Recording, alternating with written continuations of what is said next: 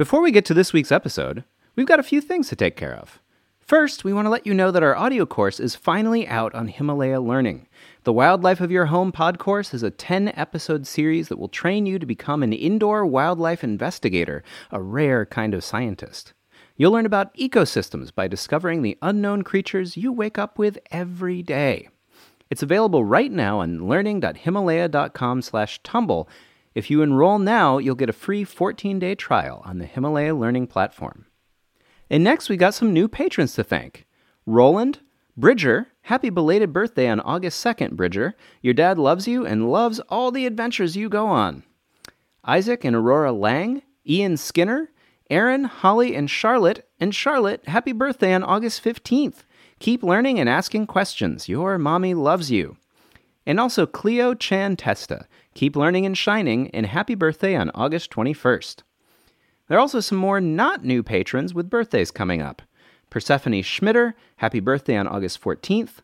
Leo Liked Gould, happy birthday on August 15th. Your parents love you and are so grateful for you. Catherine, happy birthday on August 16th. Emma Kay, happy birthday on August 21st. Mom and Dad are always so proud of you. Julian Boutel, happy birthday on August 21st. Thanks to all of you and to everyone who supports Tumble on Patreon. If you'd like to get a shout-out like these people, or get a happy birthday wish from yours truly on our podcast, just go to patreon.com/tumblepodcast and pledge at the $5 level or higher. Once again, that's patreon.com/tumblepodcast. The polls are closed, the votes are in, and the decision is made. I will be writing a song about the planets in our solar system. Thanks to everyone who voted for what Marshall should sing about on our Patreon page. I'm really excited to see how this song turns out. Me too. I'm also very curious. Yeah. This is going to be interesting. Planets. Venus, it's a planet. Venus, it's a planet. I think that's... All right, we've got work to do. I got a lot of work to do. All right. We'd also like to thank our brand new patrons on Patreon. Samira Turnage from Hamden, Connecticut. Olivia and Sarah Fonts from San Clemente, California. Ace Acosta from Wendell, North Carolina. Sam and Molly from Newbury, Massachusetts. Ms. A's third grade class from New Orleans. And Miss Warren's kindergarten class. If you'd like to join these awesome people, pledge on patreon.com/tumblepodcast. Every donation helps us make new episodes and dream up great things for the future.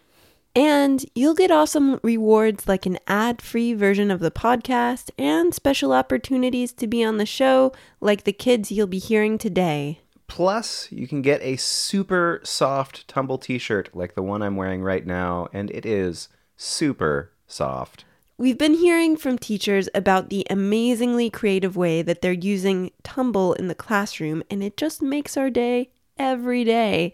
So send in your story to tumblepodcast@gmail.com because we want to hear it. And from kids, we want your science questions. Yes, please. I'm Lindsay. And I'm Marshall. Welcome to Tumble, the show where we explore stories of science discovery.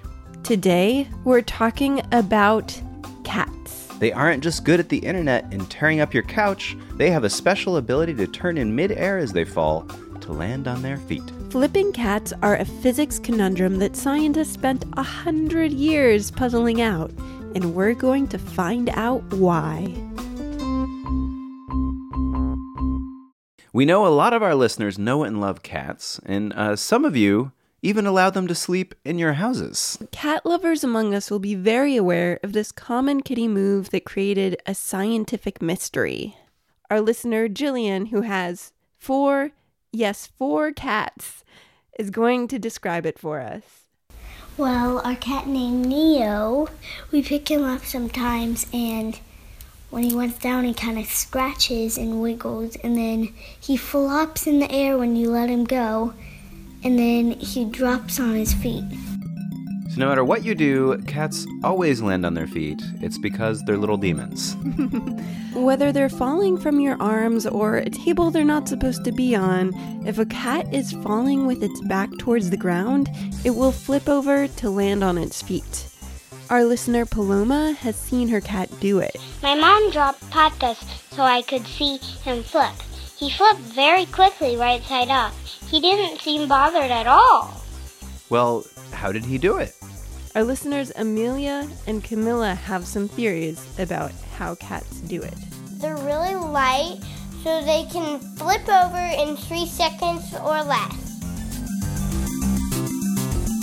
I think cats don't fall on their backs because they can control their senses and abilities, so they can flip their head, then tail, then body.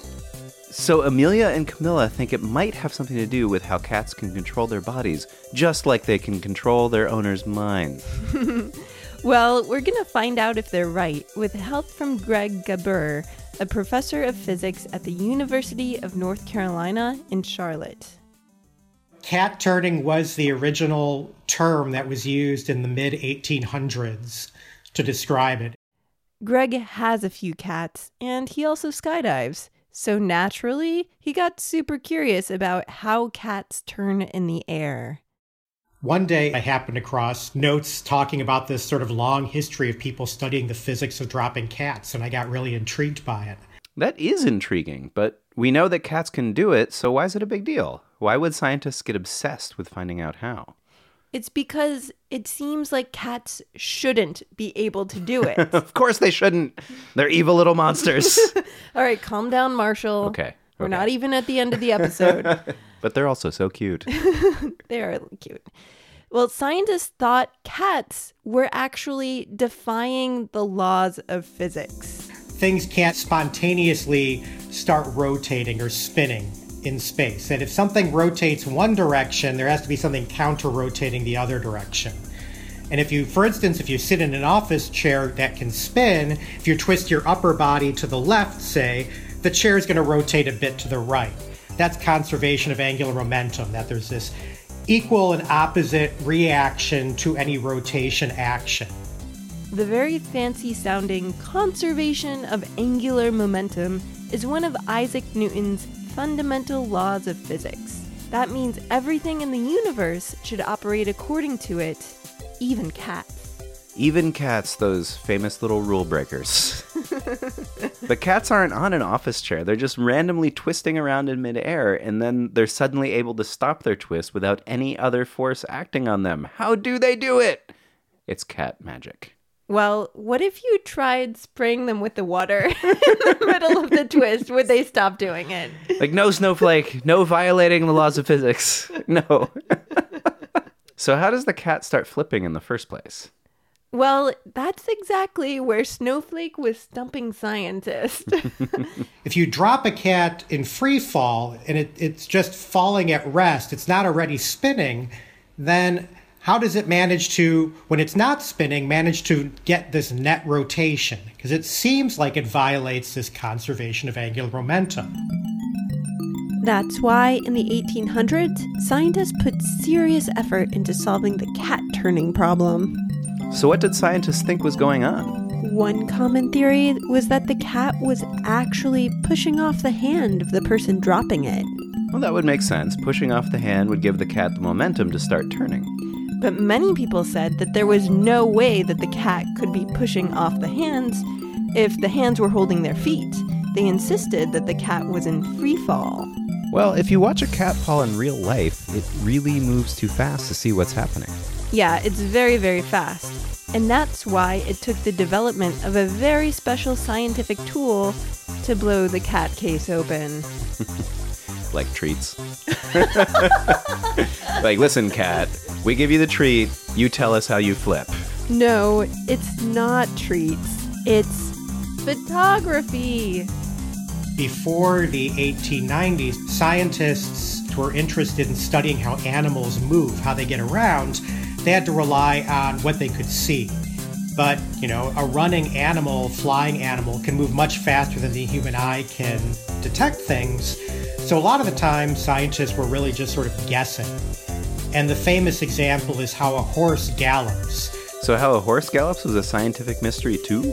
There was a long debate in the 1800s between different scientists about whether a horse's feet all completely leave the ground when it's galloping or not, or whether it always has a couple of feet on the ground. And that was only resolved in somewhere around the 1870s by a photographer named Muybridge, who took these high-speed photographs and showed, no, the horse has all 4 feet off the ground at the same time. So it's funny, we think of photography now as being everywhere because it is, but, back then it was this huge breakthrough. Yeah, it's actually a huge tool for discovery. So given that cats are naturals on camera, I'm guessing it wasn't too long before somebody decided to take photos of them flipping. The first high-speed photographs of a cat flipping over, they were done by a Frenchman named Etienne Jules Marais. These photos, which you can see on our website, are really cool. They're a black and white timeline of a cat flipping. And in 1894, Marais made a film of the experiment. It's what you could call the first ever cat video. The second one was when he put his hands under the cat's arms and made it look like it was playing the piano. Yes, the earliest ancestor of the viral cat video was an image of cat flipping. So those photos ended the debate, right? Not exactly. He presented his results to the scientific community in about 1893, and the immediate reaction was almost outrage. Fortunately, scientists weren't outraged by cat pictures for too long because scientists love a puzzle, and with these photos, they finally had some clues. And I guess the cats still weren't talking. More treats, please. So how long did it take to prove that cats can't defy nature? Well, after Marais published his photos, it was still 75 years before physicists were able to crack the case in 1969. Wow, really? So the same year they landed a man on the moon, they also discovered how cats land on their feet. It was 2 major landings in 1969. One didn't have quite the publicity of the other, but was still significant. The moon landing you're talking about, right? Yeah. Okay, so we're about to pull back the curtain on the cat magic. First, you can see from Marais' photos that the cat makes a V shape with its body. Now the cat can rotate its upper and lower bodies in opposite directions. And it can do that 180 degrees and open up again, and it'll be right side up. The cat's spine is so flexible, when it's in the V shape, it can move its body in 2 different directions, rotating against itself. So instead of flipping over all of its body in one roll, the cat turns its front legs one way and its back legs the other. At the same time, the cat pulls its front legs in and stretches its back legs out. This helps the front body start spinning more quickly than the back, according to the law of conservation of angular momentum. Then when the front legs are in the right position underneath its shoulders, the cat quickly pulls in its back legs so they can rotate in line with the front. All it needs to do now is brace for impact. Then scamper off like it didn't just mystify scientists for 100 years. Yep, exactly. So now we can rest easy, knowing that cats aren't above the laws of physics like they are above all of us. Camilla and Amelia had part of the answer. Cats are very flexible and they have incredible control of their bodies. So now that we know the answer, can we learn to flip like cats? Actually, NASA had that idea. In the early days of the space program, I think in the 1950s and 60s, NASA was interested in figuring out how a cat can flip over in free fall just because it's a very valuable skill for an astronaut in a weightless environment to be able to do as well, to be able to say, hey, I'm stuck facing this wall and I can't touch anything, so I want to flip over and face the other wall. How do I do it?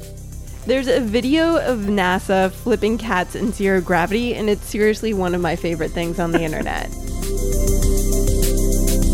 So Greg says that stories like the cat flipping debate are why he likes to write about the history of science, in addition to his regular job as a scientist. When we're taught science, we're often just taught that there's a right answer and that people didn't know the answer and then one day somebody figured out the right answer. But when you actually look at the history of science, you see it's this process of exploration, this process of testing different ideas and seeing which ones work and which ones don't work.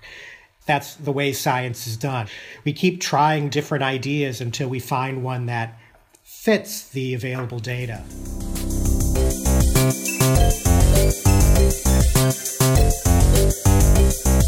Okay, so we want to give you a listener challenge.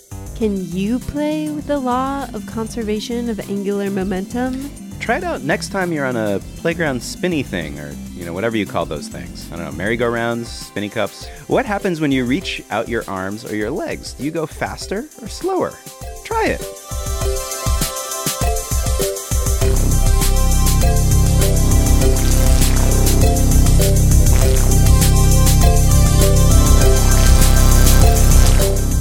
Thanks today to Jillian, Paloma, Camilla, and Amelia for sending in their cat stories and theories. Thanks to Greg Gbur, Associate Professor of Physics specializing in optical science at UNC Charlotte, for talking to us. You can read his blog, Skulls in the Stars, to read more about cat flipping and other interestingness on physics, history, and math. We'll have a link on our website, tumblepodcast.com. We have educational materials to go along with this episode on our Patreon. Go to patreon.com/tumblepodcast, where you can also find an ad-free version of our show. And if you happen to be on iTunes, don't forget to leave us a review. Our intern is Andrea Gonzalez. Sarah Lentz is our associate producer, and she wrote this show. I'm Lindsay Patterson, and I produce this show. I'm Marshall Escamilla, and I made all the music. And don't forget to tune in next time for more stories of science discovery. Give me a Z! From PRX.